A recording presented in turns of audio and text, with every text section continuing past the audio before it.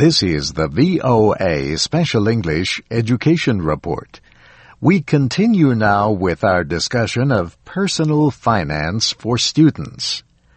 A study in the United States found that 84% of undergraduates last year had at least one credit card. Half had 4 or more.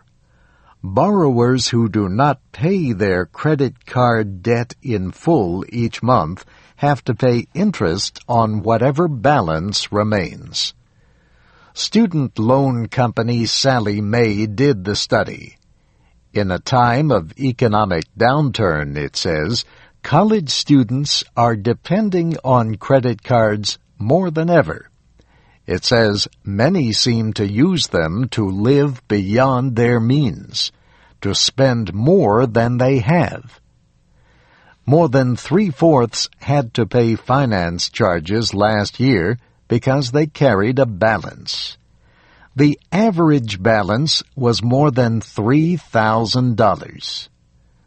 Last Friday, President Obama signed into law a credit card reform bill. It includes protections for people under the age of 21.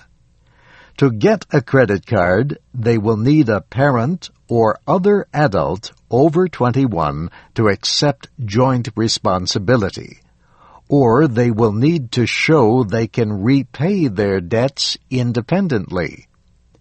Colleges will have to make public any agreements with credit card marketers, and credit card companies may not offer gifts on or near a campus to persuade students.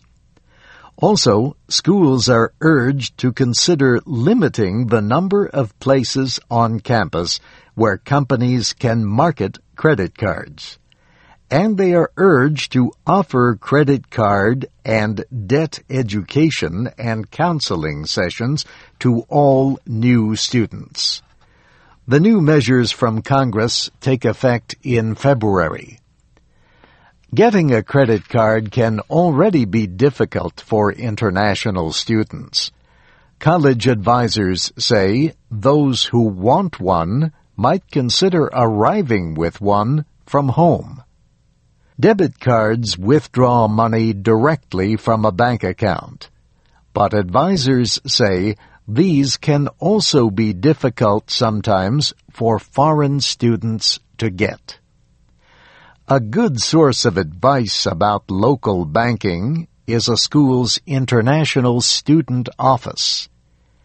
At Penn State, for example, advisor Pat Coleman says they have worked with local banks to make banking easier for international students. Students are generally advised to budget around $1,000 to $2,000 for expenses for a school year in the United States. And that's the VOA Special English Education Report, written by Nancy Steinbach. Our foreign student series is online at voaspecialenglish.com. A correction. George Mason University is advising the American University of Ras Al Khaimah, not Dubai, as we said recently. I'm Steve Ember.